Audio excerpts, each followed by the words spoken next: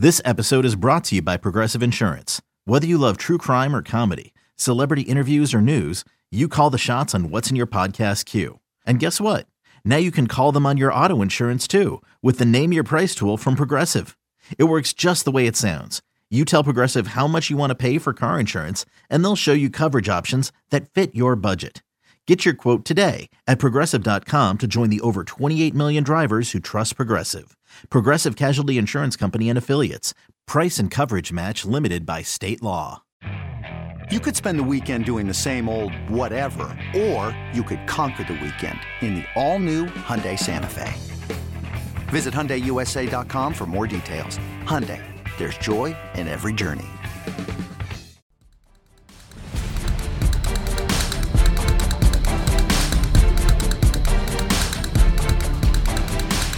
Alrighty, welcome in a happy Black Friday, happy Thanksgiving to you. I don't even know if you wish anybody a Black Friday, but here we are. It's Sean Morash, it's Paul Tatino. It's one giant step following the Giants' 28-20 loss in Dallas on Thanksgiving Day, dropping the Giants to 7-4. Paul will get into all things loss and, everything that went into it in a tale of two different halves. But first, happy Thanksgiving. And other than the outcome, how was the trip down to Dallas? Yes, happy Thanksgiving to you. And I just want to know why we aren't shopping this morning. Why are we sitting here talking to each other? Well, I will tell you this, basically as is with everything, because I'm a grown man child, I still would like my parents to get me something for Christmas, despite the fact that I have kids and they shop for the grandkids. My mom said, one bigger item this year. I could tell you that she's already on some 30% off NFL shop, and I will be receiving a Daniel Bellinger jersey on Christmas. So there you go. That's the big shopping on that. That's the big investment I'm making, Paul. I figure I at least got 4 years out of that, at least. So let's go. Know what's funny? Yesterday, it poured rain Wednesday night all the way into Thursday morning, right up until almost game time. And it was one of those days that I must confess, I was on the field the entire game. So I was really happy to have the roof. Jerry, thanks for spending the money. Yeah, and look, the place looked beautiful, of course, as it always has. I was down there, I think it was the 2015, 14, 13, whatever game it was where Uani Unga got baked in the end zone at the end. I do love that place, that whole complex. It is gorgeous.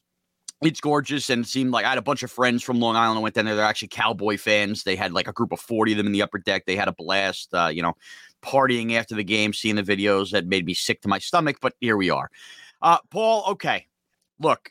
There is going to be two ways to spin this. Do we hit the panic button on a couple guys in the team? Do you take it for what it is, which we predicted, right? They would lose the game, too many bodies down, too quick a turnaround. However, I'm going to try to be as positive as possible. The game is 13-7.5. It really could have been more. And I don't know where you're going to stand on the officiating too. It's not the nature of the rule, the way they called the Tyree Phillips play to take 7 points off the board. Then, of course, the Darnay Holmes holding later on in the game. But the bottom line is this. I mean, they did everything they could with the cornerbacks and coverages and disguising and even offensively what they're able to do. It was such a moral victory to be up at half. But, boy, it also felt devastating to only have those 13 points on the board. Yeah, I totally agree with you, Sean. I looked at that game at 13-7 and felt like if I were the Giants that I was losing because they get 2 interceptions plus a 4th down stop. I mean, are you kidding me? Right. They could not do anything more defensively in the first half to handcuff the Dallas Cowboys, and yet they're not even up by a full score, only a 6-point lead. I thought that was a very bad sign for them, that the war of attrition was going to come crashing down like the Hoover Dam. And in fact, it really did, because you knew Dallas was going to get the third quarter kickoff, and they immediately came out, threw a haymaker, and asserted themselves. Now, you mentioned the third down penalty on Darnay Holmes. Whatever. Let's not go there, because here's the bottom line. If the Giants had taken advantage of more of their opportunities in the first half, they would have had a chance to weather the second half storm and would have made this game extremely close.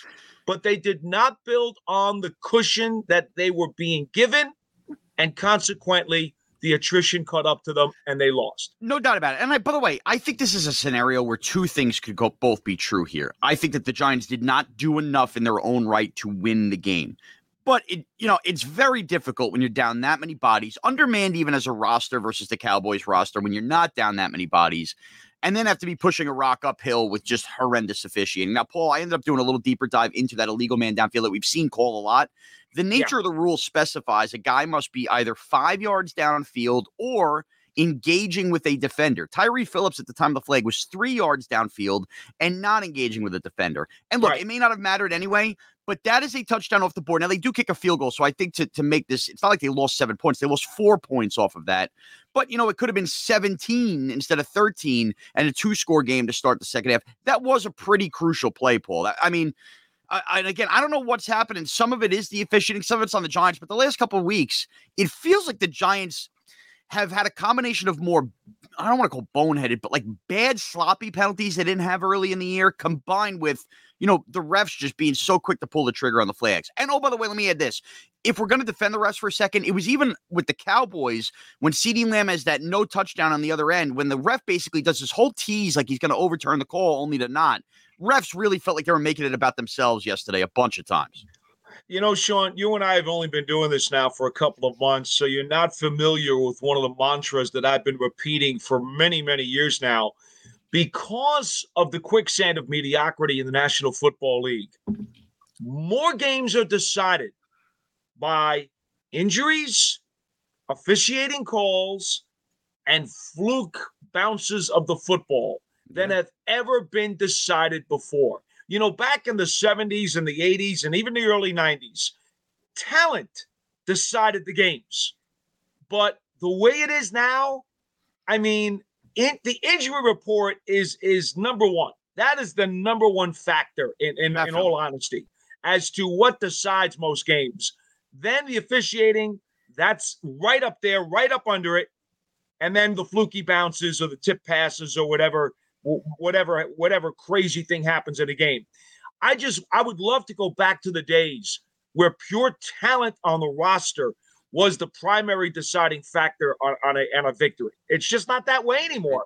That's not the way this league has been built. Especially when the teams are so close together when they play. Even when you talk about talent. Quicksand of mediocrity, Sean. That's it. I've copyrighted that. That's it. That's what this league is. Quicksand of mediocrity. So, Paul, look, it's 13-7 at the half. At this point, I make my turkey. I do everything at halftime. I'm having my stuffing on. And I'm, by the way, the quickest I've ever eaten a Thanksgiving dinner. I'm doing one of these at halftime, Paul. Like, I'm just shoving it in my mouth. My wife is sitting there feeding my kids, my aunt, and everybody. And, basically, it's me, my dad, and my sisters. I got to get back out there and watch the game. I barely tasted it. I'm pretty sure I didn't even have macaroni and cheese at that point, whatever. So I get it down my fat face. I go back outside. I'm going to settle in, watch this second half. And I thought the game was determined in a matter of 3 plays and 5 minutes. Okay, right off the bat, that second down, and I am not going to crush the guy because he had his best game as a pro. Kayvon Thibodeau is unbelievable, but he's got to make that sack. He whiffs on a sack on Dak Prescott. Dak Prescott bounces it off, turns it into a run, makes it a 3rd and 4 when it could have been about 3rd and 18. That's a point in the game where the Giants might have stopped Dallas on that first drive, gotten them off the field. Okay, that's play number one. Second play of the third quarter. Thibodeau has him. Dak backs off, bounces off. Now, again, this is not an anti-Thibodeau thing because the guy was unbelievable. He played like a 5th overall pick yesterday, but it's just one of those things. It felt like Kiwanuka in Tennessee Light. He's going to get there and he's going to He's going to start finishing these sacks. I know he will. I have confidence in him. But when he does it, it blows your mind. They're going to be off the field in all likelihood. I know there's a third down, anything could happen. But that was such a huge part in that game. So anyway, the drive continues, and we mentioned the Darnay Holmes, the phantom hold, another play they could have been off the field. Both of those things go against them. Bing, bang, boom. Cowboys are in the end zone, and they have a lead that they would never relinquish. 2 huge turning points, Paul, on that drive before, and we're about to discuss that 4th and 2 that the Giants went for, but your thoughts on that drive, and basically I felt that the whole drive was determined on those 2 plays. Well, I don't think there's any doubt that those were significant plays. I would actually go to the 14-yard crossing pass to Lamb on 3rd and 12 at the Giants 24 when he does make a really nice catch off a dart from Prescott. Beating Darnay Holmes. That sets them up 1st and goal at the 10. They were really 2 third down conversions that got them down near the end zone, and then they converted. By the way, the touchdown pass to Schultz, the first third down touchdown pass against the Giants this season. How about that? How about that?